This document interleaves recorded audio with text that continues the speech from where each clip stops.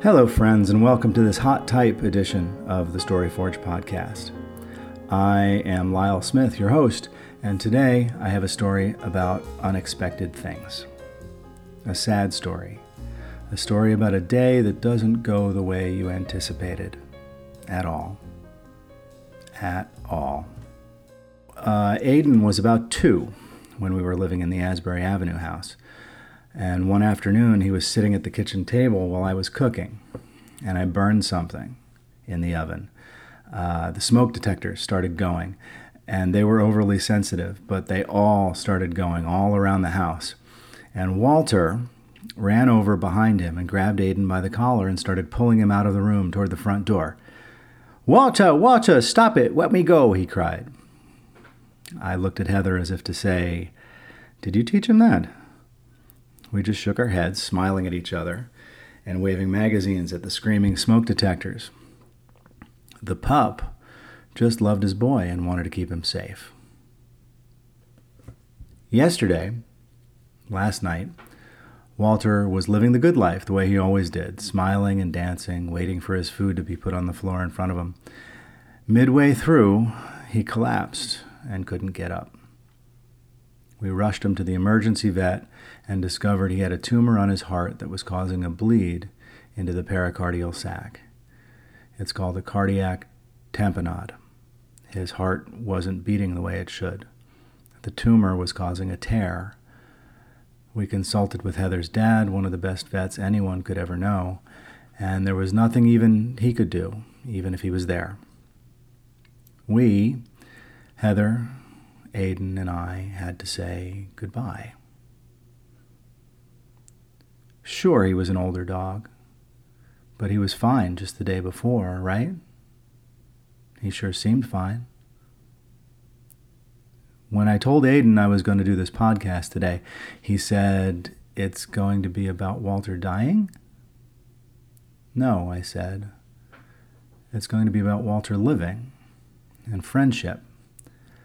Because that's the biggest thing these beautiful, furry, goofy, wonderful animals bring us and teach us.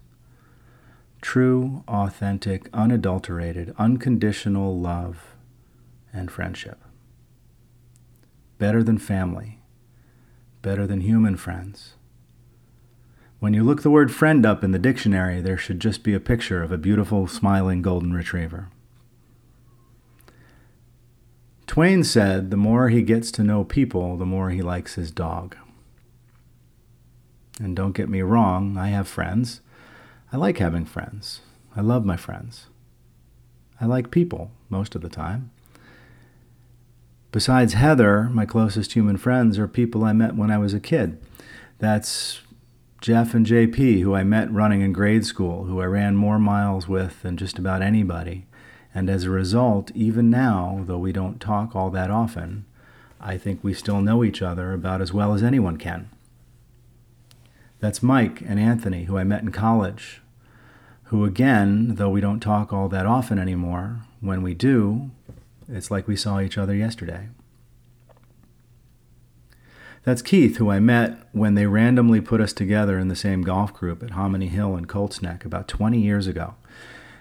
We were both between jobs, hit it off, and ended up playing an inordinate amount of golf together that summer, and that fall, and the next spring, and summer, and fall, and for years after that, with other friends we met along the way. And Rocket, who I met as a working colleague and developed a friendship, mostly virtually from another continent through the course of a pandemic and beyond. And Jim and Sarah, who we had pandemic date night with virtually across the country every week for more than a year. These are the ones who, if they called me today out of the blue needing something, I'd jump to and help in any way I could. And I know they'd do the same for me. And the friends I met as an adult, often as a pair with Heather, Jill and Jerry, Talia and Chris. And the other friends I think of closely, Brett and Peggy and Don, who I've known since we were 5 or 6, who I reconnected with not too long ago, And we share paths from the old hometown, so we know each other even though we don't know that much recently.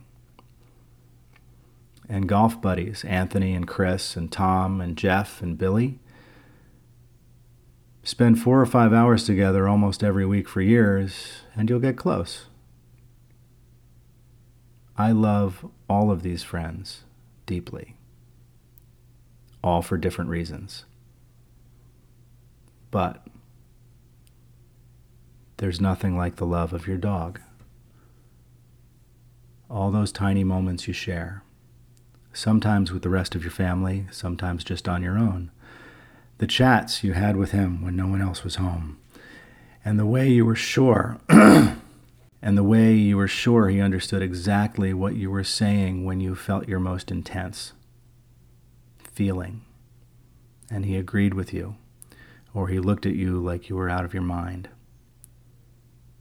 Or he just cuddled up next to you because he was worried about you.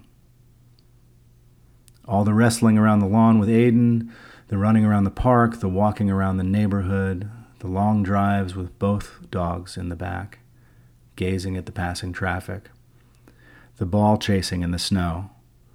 That time he got between you and the neighbor's dog because he thought he needed to protect Aiden. That time he ate a dozen ears of corn off the kitchen counter when you left him at home to get the propane tank filled, husks and all. And Heather took him to the emergency vet, the same emergency vet, and you were sure that would be the end of him. But they helped him with some puppy Ipecac, and he came home, and he was fine, albeit a little embarrassed. I was sure of that. And all the times you got mad at him for getting underfoot or pulling your arm out at the shoulder or pulling you into the street on his walk or eating that paper towel again. But at bedtime, after you took him out for the last time of the day and we finished washing up, brushing our teeth, and climbing under the covers, when he jumped up onto the bed between us and spiraled around a couple of extra times with Elsa, and settled down, first on his haunches and then laying his big blocky head down on your leg. Woof! All the air came out in one blissful relaxation. And the sleep like you can only imagine.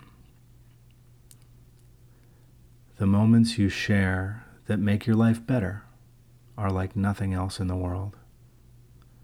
He is a member of the family, and sometimes deeper than even we know ourselves. Dog people understand. Not dog people don't, and may never, and I think that's sad for them. They say we heal back stronger at the broken places, and I think that's true, mostly. But there are holes, or more like permanent imprints at those places. An Olivia-shaped place, a Sandy-shaped place. Heather has an Arthur-shaped place from an important dog at an important time who went heartbreakingly when he was just 8 or so. And now there's a Walter-shaped place. It's an open place now, unhealed, aching, and it whistles to me all day. I see him everywhere, in all his favorite places. And I miss everything he was, and everything he gave me. And I can only begin to tell you how much that was. When you try your best, but you don't succeed. If you find yourself enjoying the StoryForge podcast and embracing the idea that making things matters, give us a review at Apple Podcasts or wherever it is you listen to these things. It helps others find the show and hopefully enjoy it as much as you do. The StoryForge is presented by Nimblesmith, the content marketing agency. That's Nimblesmith, spelled with a Y.com. All recording, editing, interviewing, scheduling, and executive producing tasks are handled by yours truly, your host, Lyle Smith. And this podcast would not be possible without the sincerely excellent help of our friend and producer Anthony Sergi of Dynamic Art in Motion, who makes a number of other fantastic podcasts that matter, including the A Guest in the House about all things hip-hop and the Career Chat Room hosted by HR Pro Aaron Sergi. Music for the program is from the Jody Nardone Trio Lights Will Guide You Home album. If you like the work we're doing, please share the StoryForge link far and wide and tell all your friends about us. And you can always send us questions or suggestions through the Tell Us Your Story link on the website. Or support us on our new Patreon site. You can learn more at patreon.com/makingthingsmatters. Or just shop our store on the website at thestoryforge.com. That's the story-forge.com, and click the shop link at the top of the page. Thank you for listening. But if you never try, you'll never